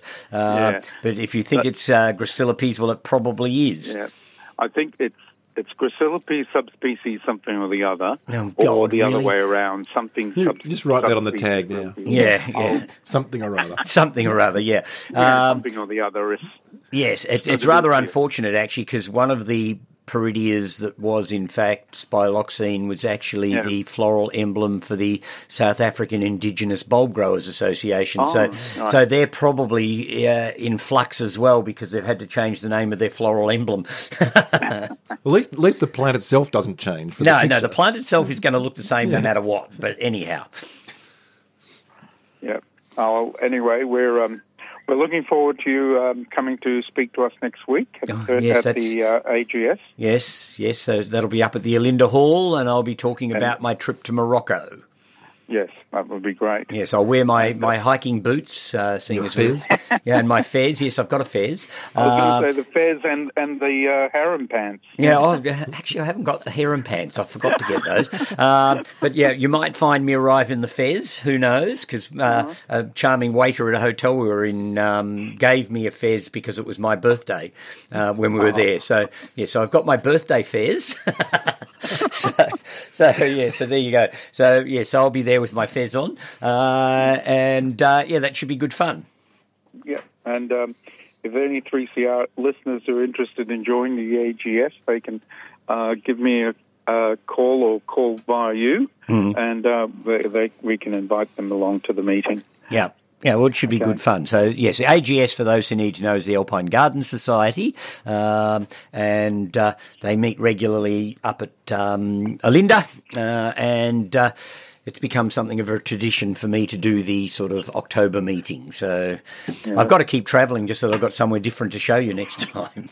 Oh, well, we're looking forward to you doing the WA experience. Oh, God, yes, I suppose I should put a PowerPoint together of the WA trip that I just did. Yes, there's a thought for me. Something else for me to do in my spare time. Oh, yeah, your spare time when you're not gallivanting. Yes, exactly. Okay. Good on you, Fernie. Thanks, everyone on the panel. It's been a really great show. Oh, good on you. Thanks for calling. Bye for now. Okay. Bye. Bye. Very good. Okay, so we have, Tim, we're going to come to your plants. I quickly would like to read this out. This is from Rosie in Mount Eliza. She would like to know where she can get some of your plants, Stephen, particularly the Buddleia. They're in Mount Eliza. Can she get them online? Do you post them? It's hard for them to get to you. Well, I would have to say I would always encourage people to make the trip. Because you'll find things in the nursery you didn't know you needed. So it's really important to make that trip at some point or another. If they were to ring me at the nursery, I don't do mail order myself, but some good friends of mine at White House Nursery are only 20 minutes away, and they're a mail order nursery. So I can send things through them. It's a little more expensive to do that because I've got to pay for the postage and I've also got to pay for their time. So it does work out a little bit more expensive. But at the price of petrol, it's probably still a reasonable buy to get them sent out. But you'd need to ring me at the nursery. I can then take your money over the phone. I can take all your details so that I can, get your postal address, all that sort of stuff that we need. And then I drop the stuff over to the boys at White House and then they ship them out for me. So it can be done. Yep. But would diggers be growing Buddleia crispa? Not crispa. We have in the past. It's definitely been on our catalogue before, but it's not one at the moment. Yeah. But now I'm going to go and propagate it. Yeah, well, I think you should. It's going to be a few months away, though. Yeah, well, it will. It'll take time if you're just going to start. But it's a damn good shrub. Yeah, I agree. And so it really should be growing a lot more. And I don't actually know many other people who are doing it. So it is one of those plants that you don't see around terribly often. I know of one wholesaler that has it on his list occasionally, and that's Mount Flora at Buninyong. Neil over there occasionally has crispa on his list. But I don't know anybody else who's propagating it. Well, unfortunately. So diggers need to get going. Come in the next 12 months. I quickly want to mention that the November issue for Gardening Australia is out now, and it's our first issue that has a butterfly on the cover, so we're very excited about that. We've got a good pollinator theme going on, so there's a lovely story by Helen Young about pollinators. We've got a excerpt from Jack Semler's book Super Bloom, and she'll be in next week to talk about the book, so that's very exciting. Her planting is just insane, is it not? Maximalist. Oh, yeah, crazy. And Angus has done a story on hypercalama. There's stories on mini roses, courtyard gardens, and all sorts of things. So that's the Gardening Australia issue out now. Tim, over to you. Yes, you've got some lots of plants. As usual, when I come in here, we get to the last 5 minutes and we reckon, there's still stuff to talk about. So I was just going to mention, in similar vein to UAB, that the Diggers Spring Edible magazine is about to hit our membership, so that'll be heading out this next week with a couple of good features in there around some topics of the day. But the three plants that I brought in, which are featured in the mag, and I've sent some pictures through, so they'll go up on the Instagram. I've got wasabi. So I've got three continents worth of edible plants. We've got wasabi, which is a Japanese, bit of a tricky thing to grow. Probably would go quite well with the trilliums somewhere. Except the snails love it. Yeah, true. In a pot with copper around the top or something. I tried wasabi for a little while early on in the piece when it wasn't really around very much, and if I didn't keep an eye on it, it's true. One it's very avaricistic snail gets in there, and your wasabi's ruined. When most of the wasabi that we get in the market, like if you go and get your, at the little. The local shop will normally be horseradish. It's not wasabi. It's not wasabi. So grow your own wasabi is quite possible if you can keep the snails away. It's somewhere that needs moisture, bit of shade. I've also got a vanilla orchid here. Now, surely that's not that easily growable in Melbourne. Well, not outside. No. So our experience with this is, we've got a lot of people who've been interested in growing indoor plants in the last few years. Oh, yes, indoor plants are the thing. And one of these in your bathroom, and they like humidity, right? And they grow it in Madagascar. So. Yeah, they grow it in Uganda. They grow it so it's a tropical, a true tropical. And it is an orchid. But will grow indoors in Melbourne in a bathroom with ample light and plenty of moisture, and you can get it to flower. And if can you get the vanilla pods? Because you'd have to then hand pollinate. Yes. Even commercially, they mostly hand pollinate. Yeah, well, in Madagascar they don't have the vanilla moth. That's right. So they have to go around and hand pollinate their vanilla crops. And so if you get to the point where you've got it flowering in your bathroom, there's great YouTube videos on how you can get a stick and open up the flap and get hand pollinate. Yeah. So that's vanilla. Well, at $400 a kilo, it's worth growing your own vanilla. It might take you a couple of years, but hey, it's always worth the challenge. Yeah. And the last one I've got is Mediterranean. This is a caper bush, Capra spinosa. And there are a number of Australian capers up north in the desert country.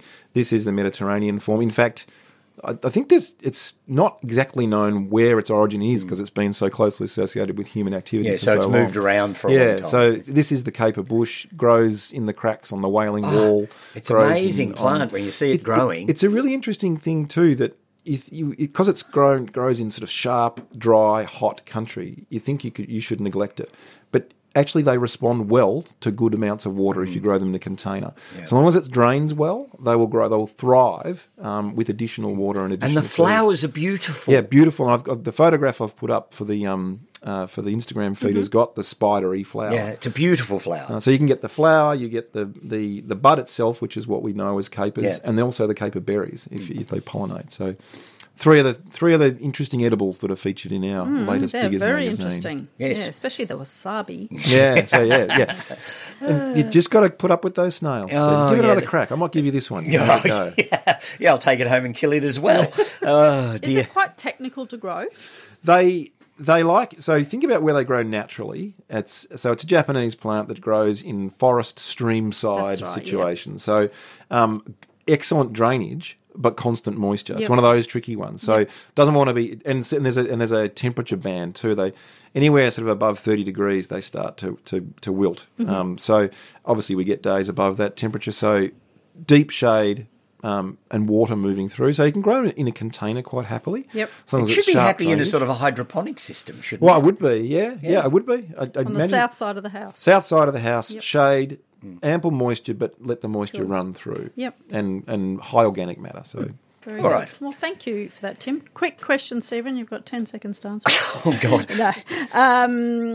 I was wondering if you've seen Buddleia indica around. We have one, but I don't ever seem to see them in nurseries. Yeah, no, I haven't seen indica for sale anywhere. So you might have to propagate your own plant and bring some up for me, and I'll trial it out and see how it all goes. But, I mean, it's a huge genus. It comes from all over the place. So I've got one from South America at the moment, Pichinensis, which I'm going to start propagating soon. So, yeah. Very good. Well worth it. All right, guys. Well, we got there very, very quickly. Didn't It always take that disappears. long. We Yes, fill in the time I easily, would don't we? like to thank Tim Sanson and Stephen Ryan for coming in and sharing your fantastic knowledge. Thank you so much to Michaela Hamilton for producing for us today, and thanks to Liz for doing the socials. This has been the 3CR Gardening Show. I'm AB Bishop. Until next week, ta-ta for now.